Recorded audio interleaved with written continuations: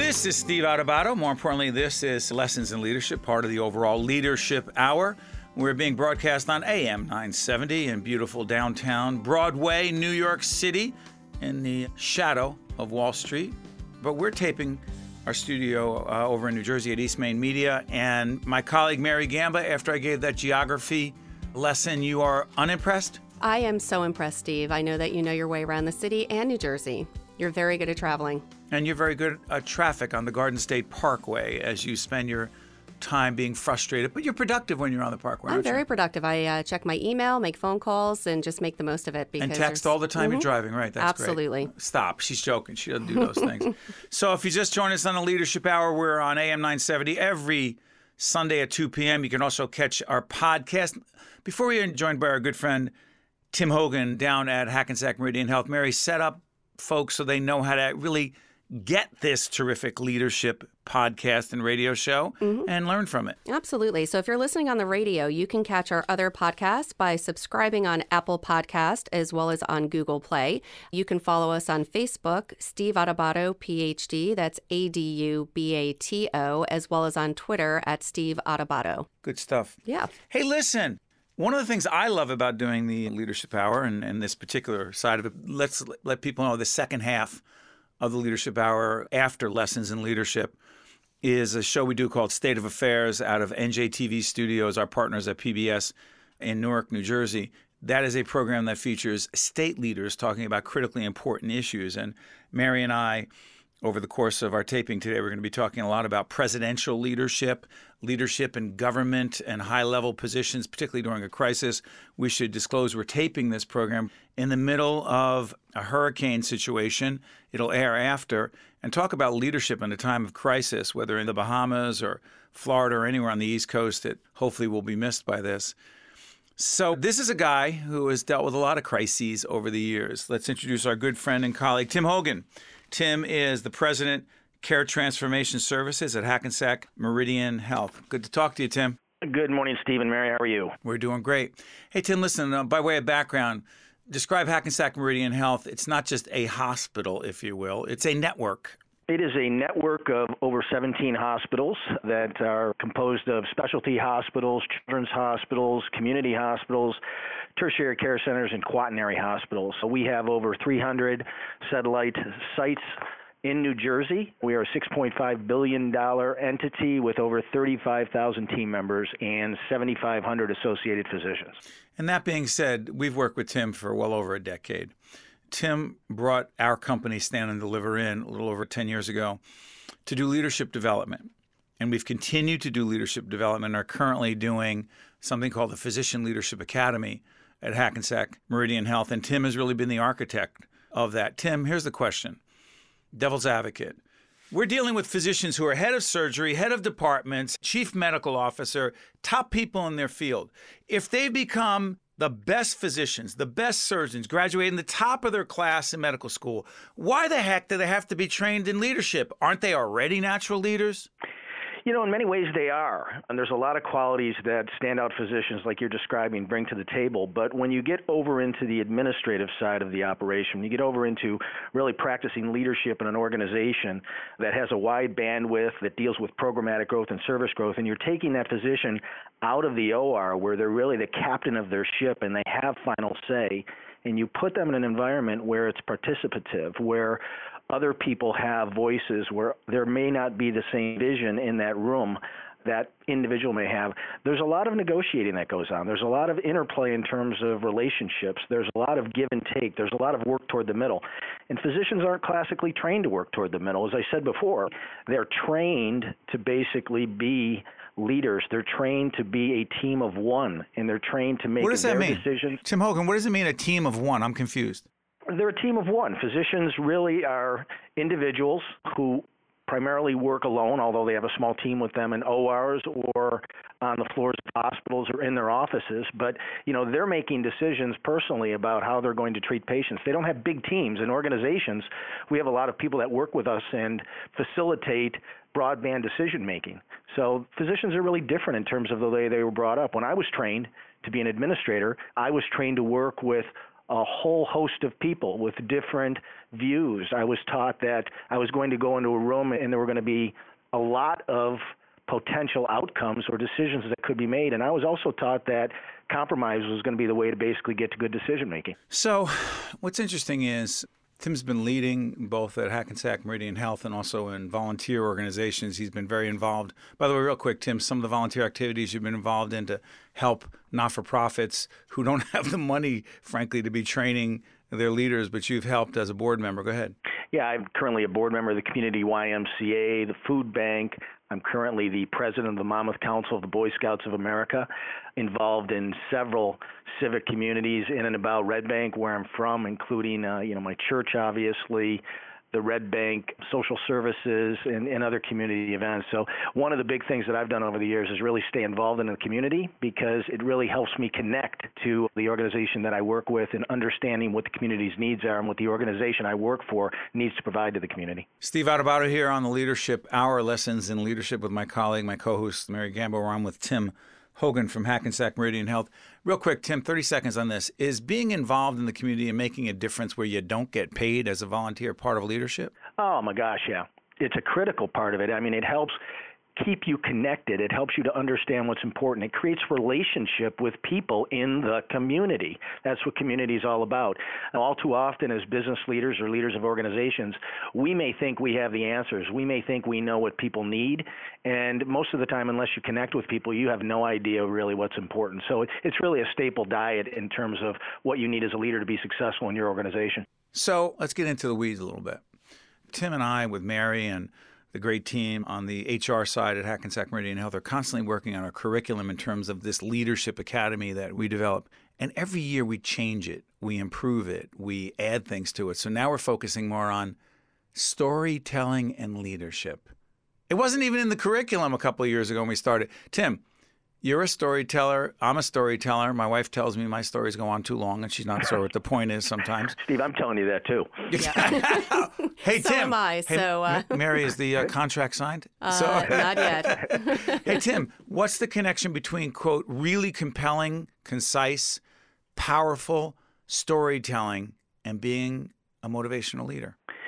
I think that's what it's all about. All too often, I think I sit in meetings and I listen to people talk about how important data is, and they have to have data to drive decision-making, what have you. And certainly that's important, but there's a soft side to being a leader. And I find that to be the most interesting and compelling thing that I do, which is developing relationships, getting to know people, understanding what's important to them, understanding what they value, making them feel appreciated, hearing their story about what got them to where they are and where they want to go. At the same time, they need to understand my story. They need to understand what my interest is and what our organization's interest is. And the best way to do that is by providing good examples or motivating examples of how we're going to get there as a team to accomplish the goals that we have. So storytelling is incredibly important. It lets people know that you've been there. It lets people know there's a path to get there. It lets people know that there's unique ways to work through issues. And it's really a motivating tool to get to the end zone in terms of getting things done. So you motivate, you inspire, you tell stories, you try to get people engaged, involved, and work to their maximum capacity. But at the same time, Tim, you've been in leadership, managerial positions for a couple of decades plus. You've had to let people go, correct? Correct. Here's the interesting question for a leader. You have someone on the team, well-liked by others, gets along with others. Others have fun being with that person, but that person, frankly, just isn't productive enough. He or she is not adding to the mix in very competitive times, and he or she cannot step up, whatever one it is, I don't really know. And they've got to, as Jim Collins says in his great book, Good to Great, you got to get them off the bus. You've had to escort people off the bus. Hard, easy, what? It's never easy. It's very difficult, and I've said over the years that anybody that really enjoys doing that shouldn't be involved in leadership at all. It's difficult because I think all of us as leaders want people to succeed. I think that if we're good leaders, we try to motivate those people. I think we try to help them learn. I think we try to do whatever we can and provide them with all we have in our toolbox to help them be successful. But at some point, if they're not going to be successful, I think you've got to be honest with people. I think you've got to explain to them from a professional standpoint why they're not meeting the expectations of myself or the organization. I think they've got to realize that we gave them every opportunity to be successful, and then I think we've got to provide them with an opportunity to leave the organization and get on with their life. I quote all the time Colin Powell in my interview with him several years back, said, Steve, don't ever forget, great leaders, when they make tough decisions, sometimes have to piss people off. They're pissed at you, Tim. What are you going to do with that? You want to be liked. You're a popular guy. I've seen the folks around you in your hometown, but there are people who are pissed at you because you made a tough call. You worry about it? I don't worry about it at all. I sleep very well at night. I'd love to be loved by everybody. That'd be great. But I can tell you that great leaders have people who don't like them. Great leaders probably have pissed people off over the years or, quote unquote, made enemies, but they've made hard decisions. They've had the courage to go places that other people don't go. If you want to be liked by everybody, don't ever try to get into an organization and become a top leader, because that will never happen.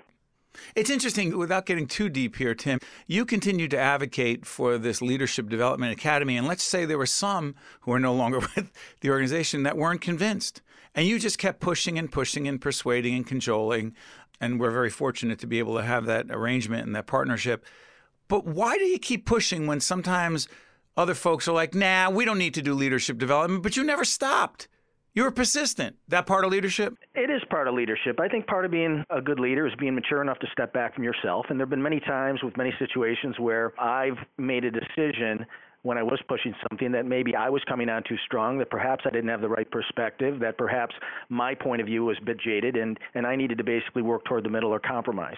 With respect to leadership, I always felt very strongly about it because, as I said before, I'm getting to be an old man, and I think the world before me is changing very quickly. And I even look in my organization and this industry in general, and like I said before, it's becoming very data-driven. People are looking at data and making decisions on what we're going to do and how we're going to take care of people in our case.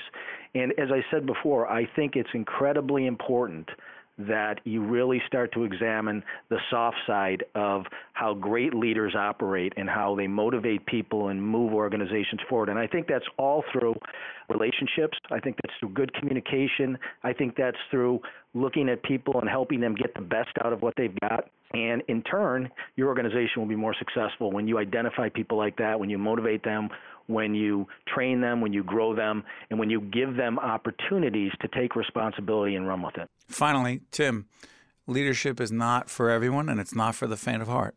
Right. Leadership is not for the faint of heart.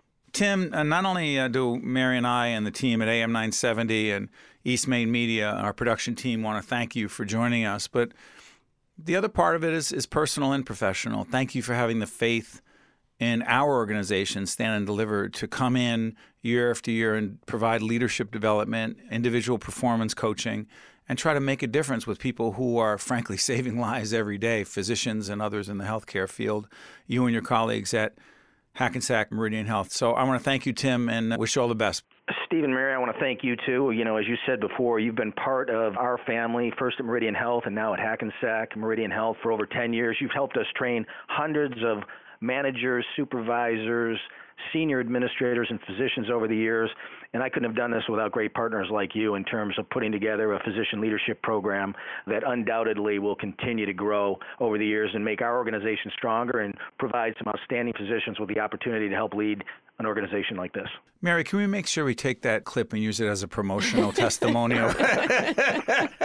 I was just giving Steve a thumbs up, Tim. Yeah. Hey, Tim, thanks, my friend. Have a good day. Great. All right. Thanks, guys. Bye-bye. That was Tim Hogan from Hackensack Meridian Health. He's the president of what's called Care Transformation Services. In a few seconds, we're going to be joined by our good friend Steve Baker from the New Jersey Education Association. He's the head of all communications. Quick follow-up on Tim? I was writing, and it's funny, I don't know how you always seem to remember what they say, and I'm always jotting things down to just trigger my memory. Because I'm brilliant. You are brilliant, yes, and you have that photographic memory. I don't. And humble, but go ahead. And humble. But I had just written down one of the key things that Tim had given us was that great leaders have the courage to go places others won't go. And that to me just resonated because it is about courage. It is about taking risks. And it's not always staying inside the box and staying in a safe place. Sometimes you do have to be courageous. And that really resonated with me. And some people don't love it. No. Stay in your box. Yep. Stay in your lane. And that's okay. And stop making waves. Yeah. What is that? That's okay for some. Yeah, well, you don't compete, succeed, and stay in the marketplace. Brian, who's in the studio, how many conversations have we had recently about, hey, what about if we try something different? What about if we have a totally new approach? What about if we look at the marketplace changing all around us and other people want to stay where they are? Well, sorry. This bus, this ship, this team's moving pretty quick. Mm-hmm. Anyway, I'll get off my soapbox. Quick break. We'll take a quick break, then we're going to come back. Let's do some promotional stuff. Tell everyone about my book and stuff they can get, free articles. Absolutely. There's free articles. They can go to our website, stand-deliver.com. We have a whole archive of free articles up there. There's links where they can go right to your Facebook page, which is Steve Adubato, PhD. That's ADUBATO.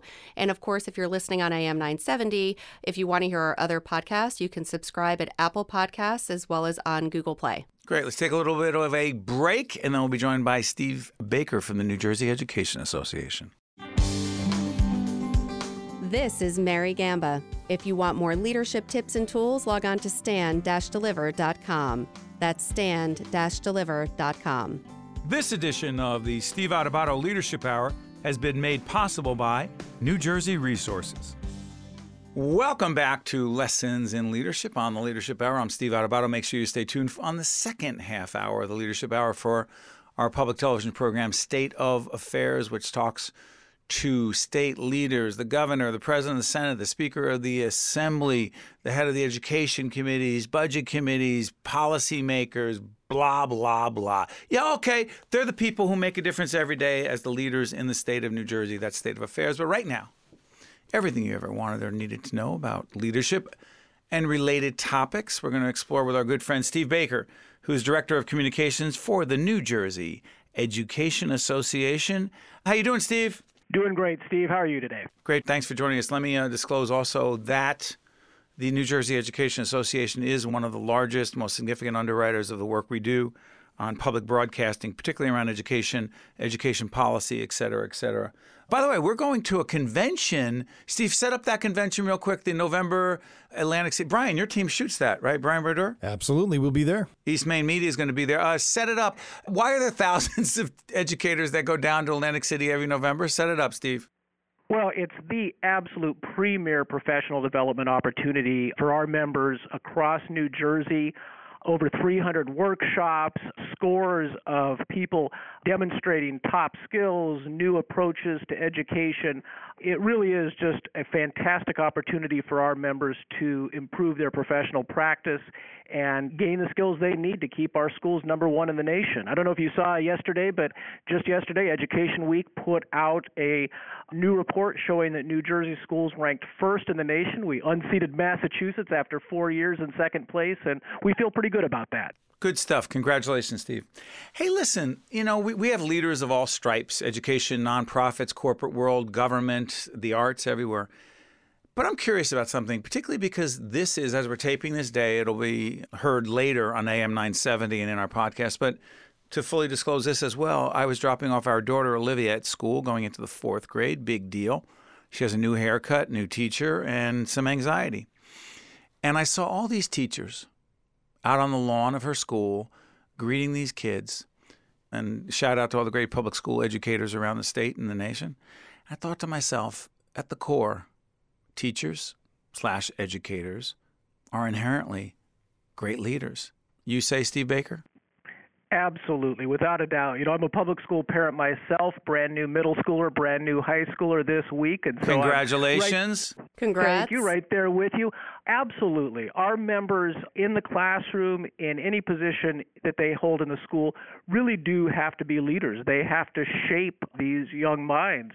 And I think they do a fantastic job of it. In fact, I think our members probably sell themselves short too often. When you see the work they do in whatever position they're in, it's just mind-boggling how capable, how talented they are, and what they're able to get out. You're going to see it with your daughter this year. She's going to enter fourth grade as one person, and she's going to exit fourth grade as an entirely different person. Some of that goes to good parenting, but a lot of that goes to just the fantastic leadership and dedication of her teachers and other educators in her school. Mary, all yours. Yeah, absolutely. And Steve, I have also an incoming 9th grader, and I also have an incoming senior, so a 12th grader in public schools in Westfield. And just the experience that we've had from kindergarten on up. And just recently we found out that we are getting full day kindergarten, a little too late for us. But so it shows that the state is moving in the right direction. So it's all about the leadership involved in getting us there. So it's been great. But you know what's interesting, Steve, as Mary's talking about this? By the way, Brian, you did some of the same stuff. Just want to clarify that. Yeah, shipped off my teenage boy to high school this morning. Shipped off. I like that. Okay. Let him go. But what's interesting, Steve, is what strikes me about not just Atlantic City and the great conference that goes on there, the convention, teacher training. To what degree can you truly teach and coach and mentor teachers beyond learning the curriculum, beyond learning how to, quote, teach and manage a classroom? How the heck do you teach leadership to educators? Well, education is a fantastic balance of art and science. You have to know the principles, you have to study, you have to be prepared. That's why we advocate for really high standards for even getting the privilege of stepping into a New Jersey public school classroom. But you also have to have a certain something about you that allows you to do that work. What do you think that is, Steve? It's pretty hard to define. It's one of the reasons that we are huge advocates of what we call teacher leadership. In fact, we're getting ready to start a teacher leadership academy here at NJEA. Oh, excuse me, and you haven't told us about this yet? Not that we're looking for a contract, but what is it about in all seriousness? Well, really what it's about is developing the leadership potential of our members, our classroom teacher members and others, and then giving them the opportunity to share those skills with their colleagues. One of the tragedies, I think, in education is that the way it's been structured for so long, the only way to move up professionally, so to speak, was to leave the classroom and go into administrative roles. That's great for some people. But we have so many talented leaders and talented educators who care so much and are so passionate about teaching. They want to do more professionally, but they don't want to leave the classroom. We're trying to create a way that they can pursue both of those passions. They can stay in the classroom, they can be excellent at what they do, and they can share that with their colleagues. It's teacher leadership, and we really believe it's the future of leadership development in our public schools. Well, real quick, we're all in however we can help. But I'm also curious, there are some educators that when you talk to them about leadership, they'll say, no, I'm not a leader. The leader is the principal. The leader is the superintendent. The leader is the chairperson of the department. No, I'm an educator. I'm a teacher. And I don't want to get into some philosophical debate about this. When someone says, I want to go into leadership, they think somehow they have to move from the classroom to an administrative position. But there's a great quote that Mary pulled out. Mary, the quote you pulled out, I'm not sure who it's from. Which one? That said, the one that leadership is not about a position. Oh, yes, absolutely. Let me just take a look at that. Come on, let's find this. We're under the gun. I'm finding it before leadership, we go. It's an action. Leadership is an action, not a position. All right. Steve, you say. By the way, Steve Baker from the NJEA. Go ahead. Absolutely. Leadership is reflected in what you do on a day-to-day basis. It's not what's on your business card. It's not what you call yourself. It's what you do on a day-to-day basis. And that's why when I look at the work that our members do, and I think this goes throughout public schools, we have leaders working in our cafeterias who are taking action to ensure that children are getting proper nutrition and going above and beyond. We have leaders driving buses who go out of their way to ensure the safety of our students. And we certainly have leaders in our classrooms who are innovating, who are taking, their own money, their own resources to build up their classrooms, to go a little beyond for their students. So leadership absolutely is a reflection of what you do every day. And I think leadership is also measured by, did anybody come with you? You look at these students at the beginning of the year. You look at students at the end of the year. They've come a long way. They were led there, and it's our members who are leading them and giving them the skills to move forward. So I think absolutely leadership is a state of mind, and leadership is something that our members demonstrate on a daily basis. Well said. You're listening to Steve Baker, the head of all communications at the New Jersey Education Association. Steve Adubato and my co-host and colleague, Mary Gamba. This is the Leadership Hour. The first part of it is Lessons in Leadership. Make sure you stay tuned for the second half, State of Affairs. By the way, generously in part underwritten by the New Jersey Education Association. Real quick question before I let you go, Steve. The connection between exceptional leadership and your arena, exceptional communication. Make the link. Well, I'll say right now, I don't think there's ever been a greater need for integrity and leadership in communication. We're at a crisis in our society where people don't have much trust in some of our traditional communication vehicles. They feel they've been betrayed. They feel they've been let down.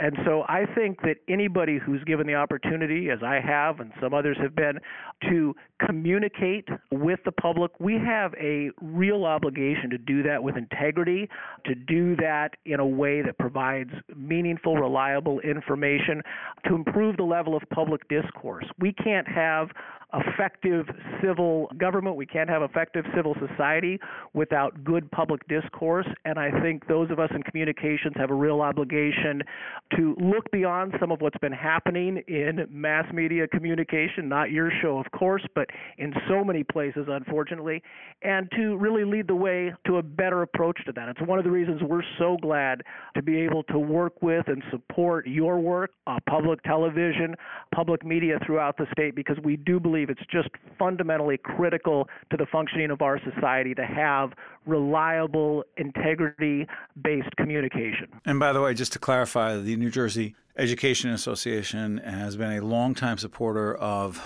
NJTV News.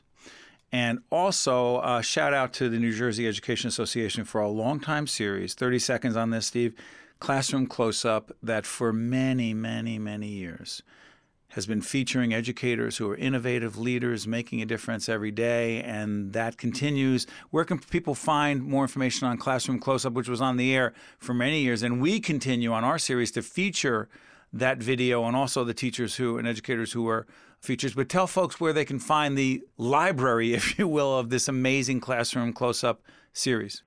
Absolutely. You can find that at classroomcloseupnj.com or classroomcloseup.com. Either one of those should get you there.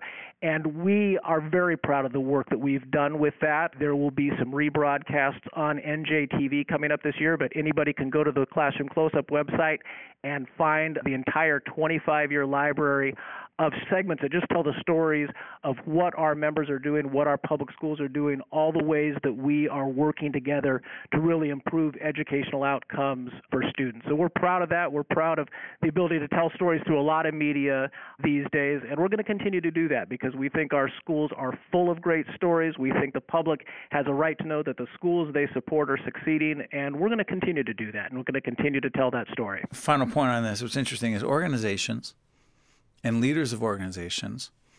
Mary and I talk about this a lot as well. And Brian is not just a producer and someone who understands productions. He's our strategic visionary on this stuff. You have to tell your own story. And we've been talking an awful lot about, yeah, you want to be on this outlet or that outlet, and you want to get news coverage, right, Steve? But sometimes you have to, quote, tell your own story.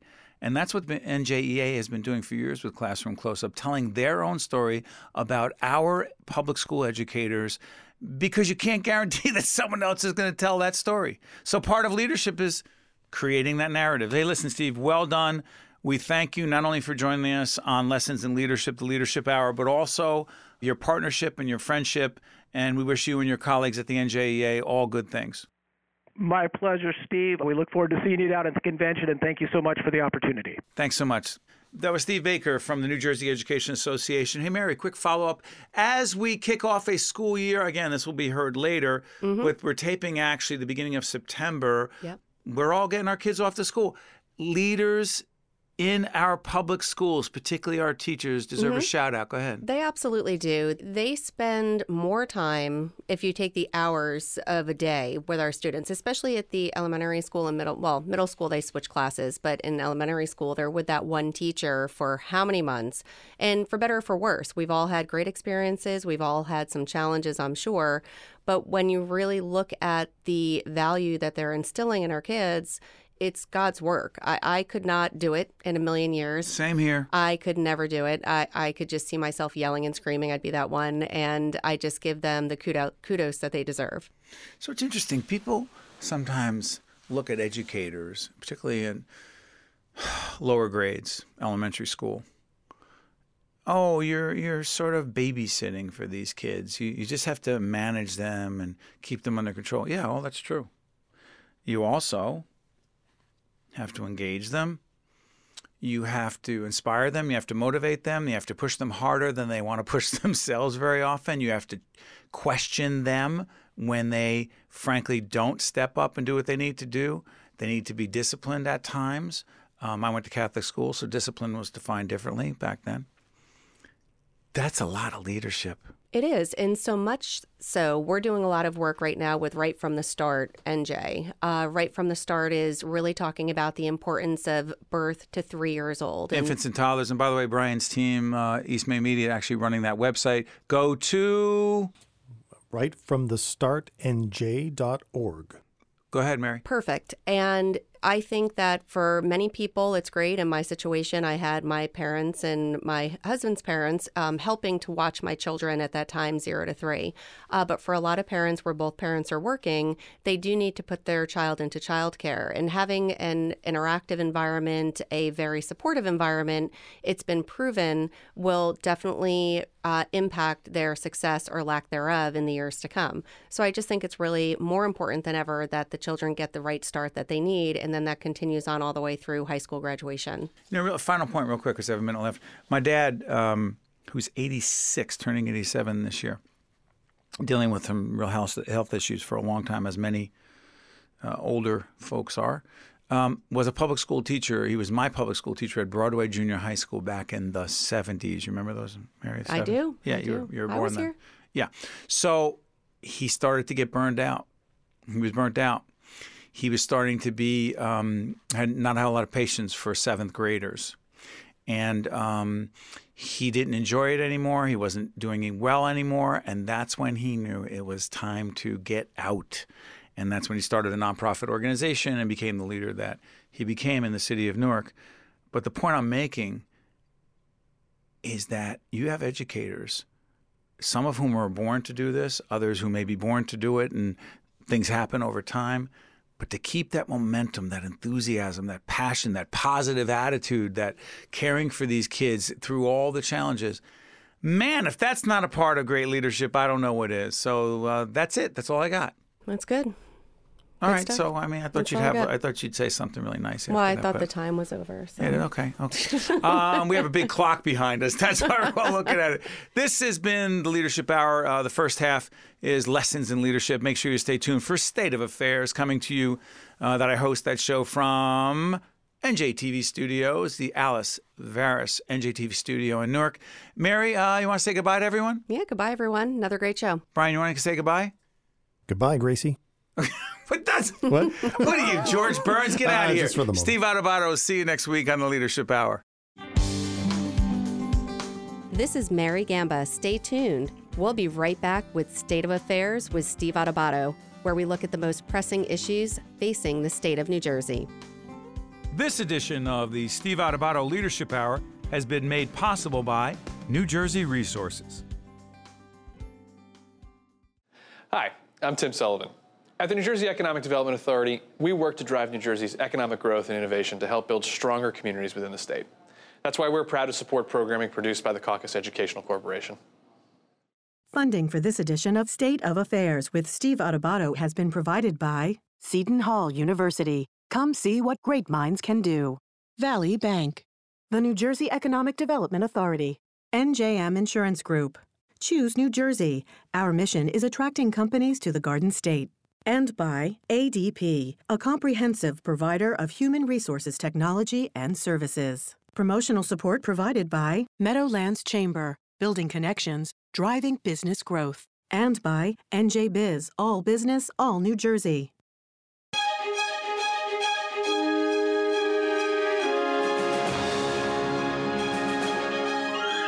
Welcome to State of Affairs. I'm Steve Adubato. We're coming to you from the Agnes Varis NJTV studio in Newark. It is our honor and pleasure to introduce for the first time on State of Affairs, Beth Simone Novak. She's Chief Innovation Officer for the great state of New Jersey. Good to have you. Thank you. Glad to be here. Now, is this, by the way, we're doing a whole series on the future of innovation. Check out our website, which will come up. You can see all the programs we're doing around innovation. There is a government post about innovation, A, and B, is it the first time ever? It's the first time ever for New Jersey and one of the first states ever to have a chief innovation officer, so yes. Why have we waited this long to do this? Oh, well, a lot of states, haven't done this yet. Many people haven't done it. We've thought for a long time, I would say at least a decade, about the importance of technology in government, making sure that we have computer systems that work, websites that work, that we have effective cybersecurity, and we do all of that in this state as well. But the idea of a different role, a role that really thinks about how do we use technology, data, and innovation to achieve our core policies, be they economic development, educational advancement improvement, better health care.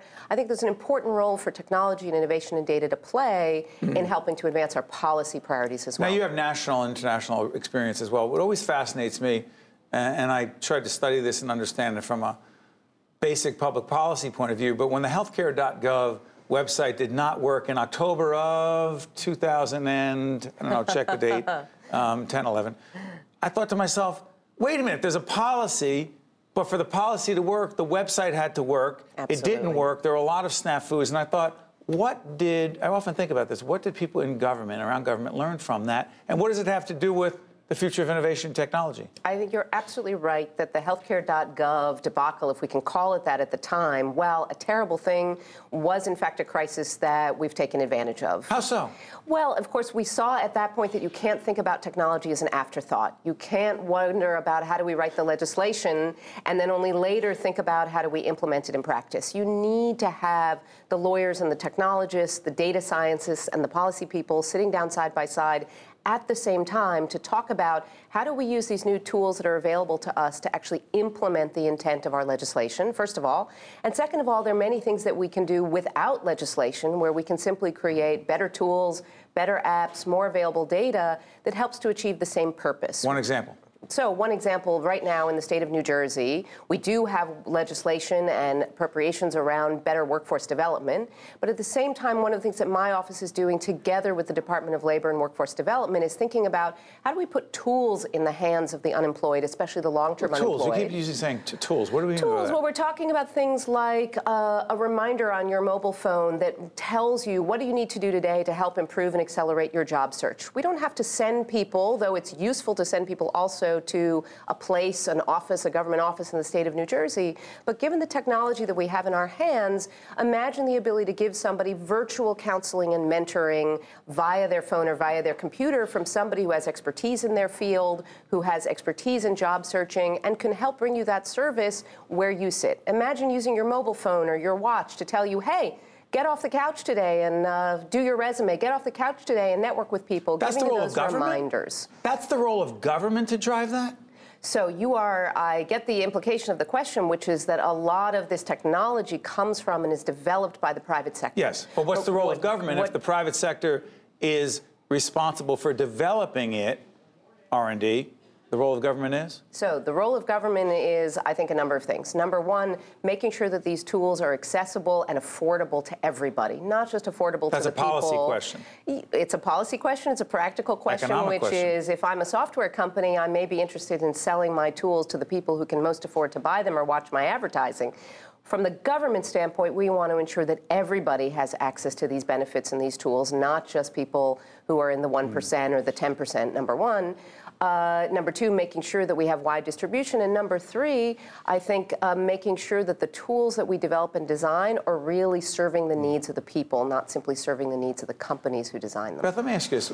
Our production company, together with our colleagues and friends in public broadcasting, have lots of relationships, partnerships, collaborations with higher ed institutions. Yes. You do as well. What's the connection between higher ed and innovation in the state? Well, we have, first of all, one of the most educated states in the nation. We have a tremendous number of educated people, particularly in sciences and in engineering. We have great talent. In fact, the greatest asset we have in the state are the residents of the state itself.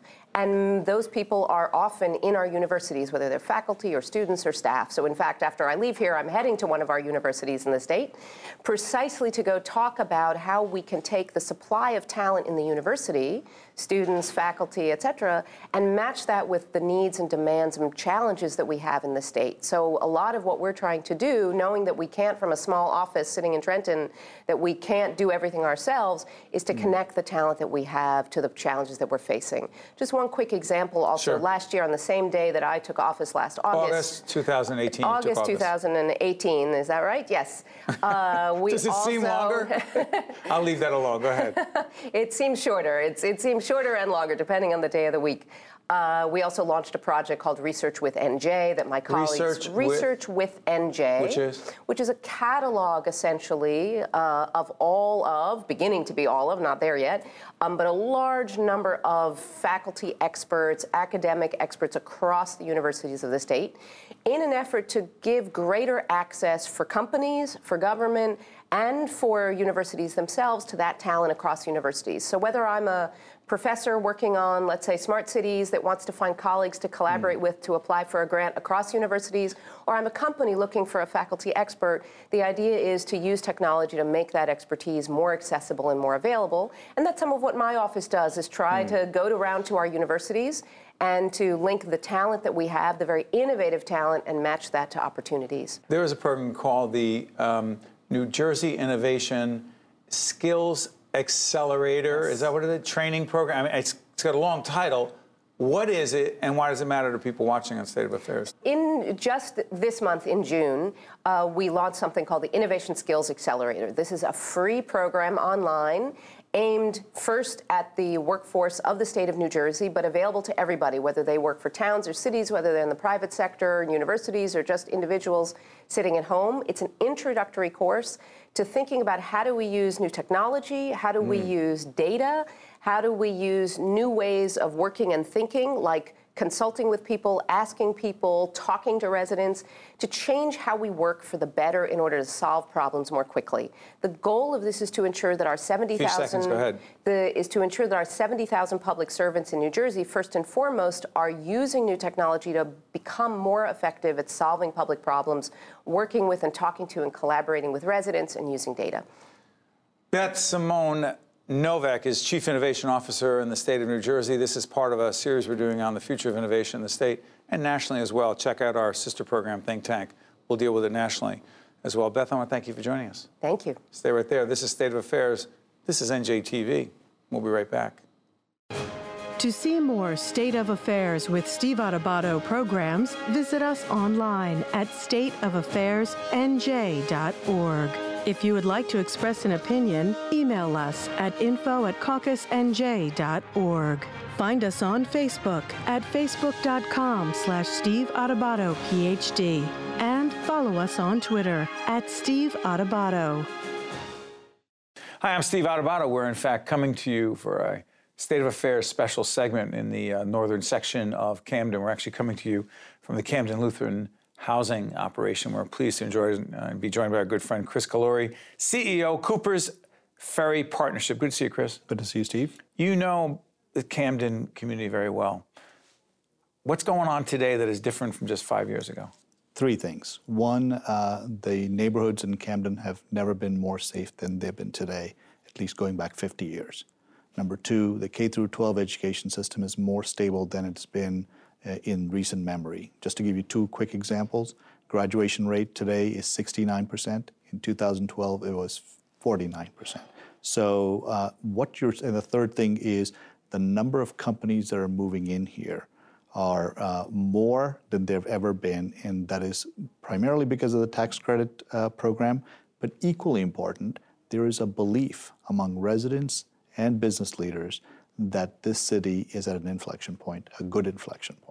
You know, to be clear and to clarify things, Cooper's Ferry Partnership, that Chris will explain, is involved in a lot of development. Our team's going to go out and shoot some footage of some of those projects. What is the initiative? How long has it been around, and what are we going to see? Cooper's Ferry Partnership is a private nonprofit. We're a community development and economic development nonprofit that's been around for 34 years. We have been the primary nonprofit, along with others, that work with foundations, governments, and corporations to make sure things like park projects are built, road projects are built, and to make sure that we provide a platform for companies to move into Camden. Okay, so how hot is, you get an economic development thing going on. There's a lot of activity. You're going to see that footage. But we're in the northern section of Camden. As we walked onto the street, there's a jackhammer working. We tried to get them to stop, but they said, no, we got things to do. This is Camden. We're trying to build the community. This is a particularly challenging area, economically disadvantaged. We're actually doing an initiative with our friend Pino Rodriguez, who heads up the initiative, the Block Supporter Initiative. Not as big as yours as a nonprofit, but they're making a difference block by block. But that's the story about Camden. This isn't about one individual or one organization that is helping the city move forward. It is a collective effort. The bottom line for people on the ground is this city and the residents of this city, like Pino Rodriguez, have never lost faith in where the city can be.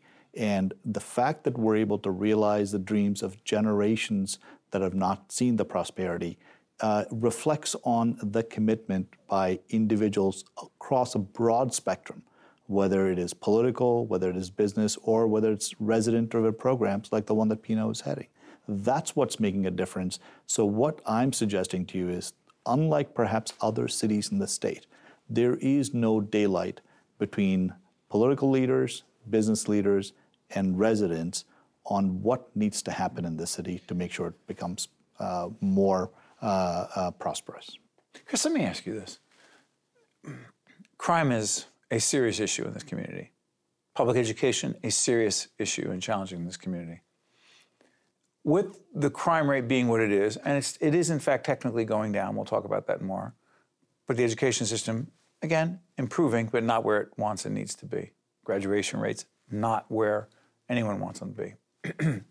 How challenging is it to engage in successful economic development with the crime situation and the public school situation? I think the focus really has to be on intergenerational poverty. What does that mean? That means you have to make sure that the fundamentals of the city are working.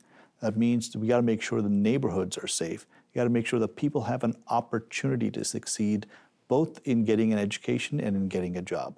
That's how I think you build a stable community. The fact that the progress that has happened in the last 5.5 years is measurable and it has been meaningful demonstrate that we are at a very special point in this city. And I want to be clear, from 1968 to almost 2007, the city was socially and economically isolated.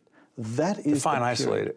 As in the only investments that were coming in were the state deciding to build a prison on the waterfront. The only investments that were coming in were what I would call socially unacceptable investments. That was what was happening then. And what I'm suggesting to you is the residents have always had a belief that this city deserved the kind of opportunity that we're finally seeing. That's how you get the crime rates down. That's how you make sure you build an education system that reaches every child in the city. And that's what I think is happening. So this isn't a trend line. This is an absolute data-driven analysis that points to objectively where the city is today and where it's going. So you speak about where it's going, Chris. You know the city better than most. 5 to 10 years from now, describe Camden. I think. And by the way, Camden has lots of different communities. That's right. Describe Camden in its totality 5 to 10 years from now. So I think 5 to 10 years from now, two things are going to happen. One is the state currently subsidizes most of the city and the school district to the tune of 75 to 80%. I actually think within 10 years or soon thereafter, you're going to see a stabilization of the tax system, which is, as you know, foundational to making sure any system, any city survives and grows. What you mean is that the ratables will be there. That's right, because the businesses that are coming in are going to begin paying property taxes that there is no, as I said, for 50 years, there weren't any tax-paying entities that were moving into the city. So the city became more reliant on state government. So what we're suggesting is, for once, we're building a foundation for taxation and to make sure there's revenue attached to it. You bullish on Camden? I am. Otherwise, we wouldn't be here. Otherwise, the commitment that the residents have made wouldn't be realized. And that's the thing that I want you to take away from this. Folks like Pino and the folks like Betsy at Camden Lutheran We'll be Housing, talking to Betsy in just a couple minutes. Go ahead. right? They are the people that are driving the change. And and I think it's often lost because it isn't it doesn't get the kind of amplification that other projects perhaps get.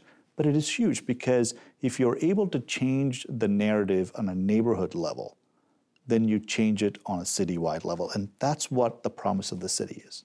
Thank you, Chris. Thank you.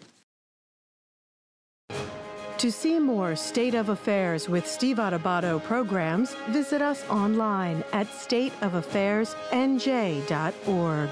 If you would like to express an opinion, email us at info@caucusnj.org. Find us on Facebook at facebook.com/Steve Adubato, PhD. And follow us on Twitter at Steve Adubato. Once again, we're joined by our good friend Carlos Rodriguez, President, CEO, Community Food Bank of New Jersey. Tell folks, Carlos, what the food bank is and why it matters so much. Well, the food bank is the primary fighter against hunger throughout New Jersey, and we're doing it two ways. First, making sure that we can take care of that immediate need for food, but also looking and trying to solve why that need exists in the first place. So let's do this. We're doing this program in the summer of 2019. Summer hunger is? Summer hunger is over 400,000 children in our state that rely on school meals, whether it be breakfast or lunch. And during the summer, those meals are gone. So families are working hard, not having that school breakfast or school lunch that they relied on or counted on during the school year, and now have to fend for themselves during the summer. The impact is, our response is more of 100,000 meals every summer that we're helping to produce and creating awareness around where those meals can exist in areas of high need. You know what, I'm curious. You and I were talking right before we got on the air that, and by the way, we're involved in a public awareness initiative with Community Food Bank to talk about food insecurity and related issues. One of the things that struck me, and some of our higher ed partners and folks we work with at Seton Hall and also at Berkeley, is that, food insecurity affects college students in a certain way. A, how are college students affected? And B, what are colleges doing together with the food bank to deal with it directly to help their students? Well, I mean, first, you have to think that 900,000 people in New Jersey are in need of food or food insecure. 8+ million folks, 900,000. Exactly. That's close to 10% of the population. That's almost everyone. So to realize that there is need in college campus shouldn't be a surprise. Hunger exists in every community and throughout every demographic in our state. Whose responsibility is that? That's all of our responsibility. It's private sector, it's charitable sector, it's government sector coming together, because our state will not thrive if hunger exists. So some colleges are, in fact, they have food pantries right on campus, right? So since about 2014, we've been working with various colleges to help them start food pantries, to support the food pantry, and to help them understand what else can be done for their college population. Many students just struggle, especially first-generation students, just to get into school and to manage the reality of and the balance of paying for going to school and paying for life. How do you get them to do it? Because I know the Berkeley folks actually in Newark, on the Newark campus, literally a mile from here, have it. How do you get them to do it? Steve, it starts with awareness, and in many cases, the awareness comes from within. So once we started promoting, we learn everything from talking to our neighbors. So we found a neighbor that was in college going to local pantries. One thing led to another about 5 years ago, and now we have over 16 programs that we've helped start or support throughout the state. How do you get students, because the other part of this is we found out there are community service initiatives where students are involved in what? So most of the college campuses have students that are involved either in food drives, helping to pick up the food, helping to actually run the pantry, and some of our more advanced models, you're helping to coordinate services within those pantries. Because chances are, if you're in need of food, there's probably other things you're eligible for and are not aware of. Well, let's talk about this whole question, because we're talking about these food problems, and I'm looking at my notes because Jackie Heyer and I were talking about this, and we're like, how do we have this huge problem with food insecurity? There are so many people struggling to find healthy food, and then you got food waste. That's exactly Make sense of that for us. Well, because the problem of hunger in our community, in our society even, is not a lack of food. It's a lack of access to food. And so there's this disparity that we actually have a lot of food. We actually have food waste as a byproduct of that. What we don't have is people with the financial means to go and shop when the food is ready and consumable. So one of the things that we do is make sure, and we've been in this business for over 45 years, the anti-food waste business, making sure that before food becomes waste, we can rescue it and we can put it in the hands of our New Jerseyans who need it most. You know, you're a nonprofit, we're a nonprofit, NJTV is a nonprofit, but we have to run lean, right? We have to raise money all the time.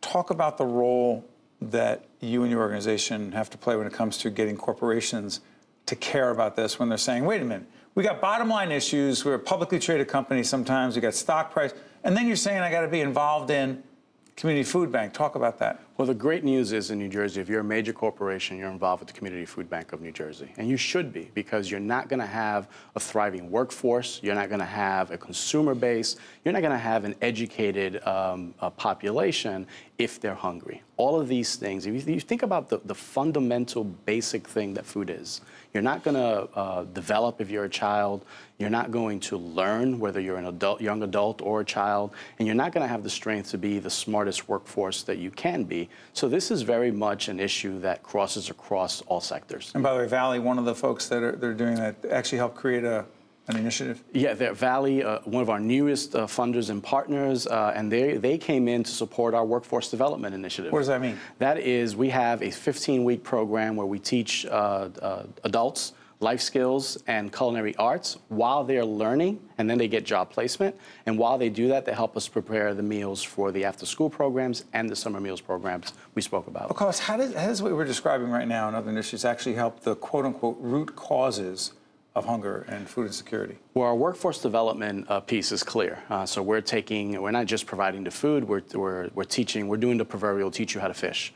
And then, with job placement rates is over 90%, the impact is big, not only for the individual, but for the community as well. The other thing that we do is we connect families with resources. So SNAP outreach is something that Tell folks, SNAP is the SNAP is formerly known as food stamps, right? That's the easiest way to describe it. And so many working families and individuals are eligible and don't know that they're eligible because it's primarily designed for working families. But when you fall in need, all of a sudden, the last thing you think is that program is for you. Before I let you out here, we talked about the problem on college campuses and other places. Young children. We have an initiative called Right from the Start NJ that looks at infants and toddlers and the challenges they have, the things they need.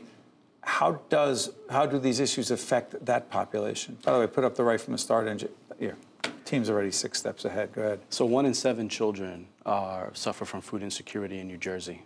In counties like Atlantic, Cape May, and Cumberland, it's as high as 1 in 5 children don't know where the next meal is coming from. So if you think about a child who goes to school on an empty stomach or wakes up on an empty stomach. How can he or she learn? Well, exactly right. How do they develop during those early developmental years? So it's a critical part. It's really the fuel that helps us grow, that helps us be as productive individuals in our society. And we all have a vested interest in that. A few seconds left. Do you sense, Cause, that we're more committed, we care more than we have in the past about these issues? I'm hopeful. I am absolutely hopeful. We have commitments from the private sectors, from individuals, and now from the government sector. We have renewed interest. Very proud to be working with our legislature and our governor on a slate of bills that are comprehensive in their approach and making sure that there's funding available. But there's a lot of work to do. Absolutely, and there's also a lot of programming to be done on this. Carlos will be back in late 2019. Give us an update. Talk about those legislative initiatives. Carlos Rodriguez, President and CEO of Community Food Bank of New Jersey. Thank you for joining us on State of Affairs. I'm Steve Adubato. This is NJTV's Agnes Vera studio in Newark. We'll check you out next time. State of Affairs with Steve Adubato is a production of the Caucus Educational Corporation, celebrating over 30 years of broadcast excellence. Funding for this edition of State of Affairs with Steve Adubato has been provided by Seton Hall University, Valley Bank, the New Jersey Economic Development Authority, NJM Insurance Group, Choose New Jersey, and by ADP. Promotional support provided by Meadowlands Chamber and by NJ Biz. NJM Insurance Company has been serving New Jersey policyholders for more than 100 years. But just who are NJM's policyholders? They're the men and women who teach our children, the public sector employees who maintain our infrastructure, the workers who craft our manufactured goods, and New Jersey's next generation of leaders, the people who make our state a great place to call home. NJM, we've got New Jersey covered. I could feel my lungs fill with oxygen, and I got my life back. The Sharing Network means to me hope, life, and everything. The Sharing Network was a lifeline to me when I really needed it. We are an organ procurement organization. The core purpose of the New Jersey Sharing Network is to save and enhance lives. To honor those who gave. Pay tribute to those who received. Offer hope to those who continue to wait. And remember the lives lost while waiting. For the gift of life.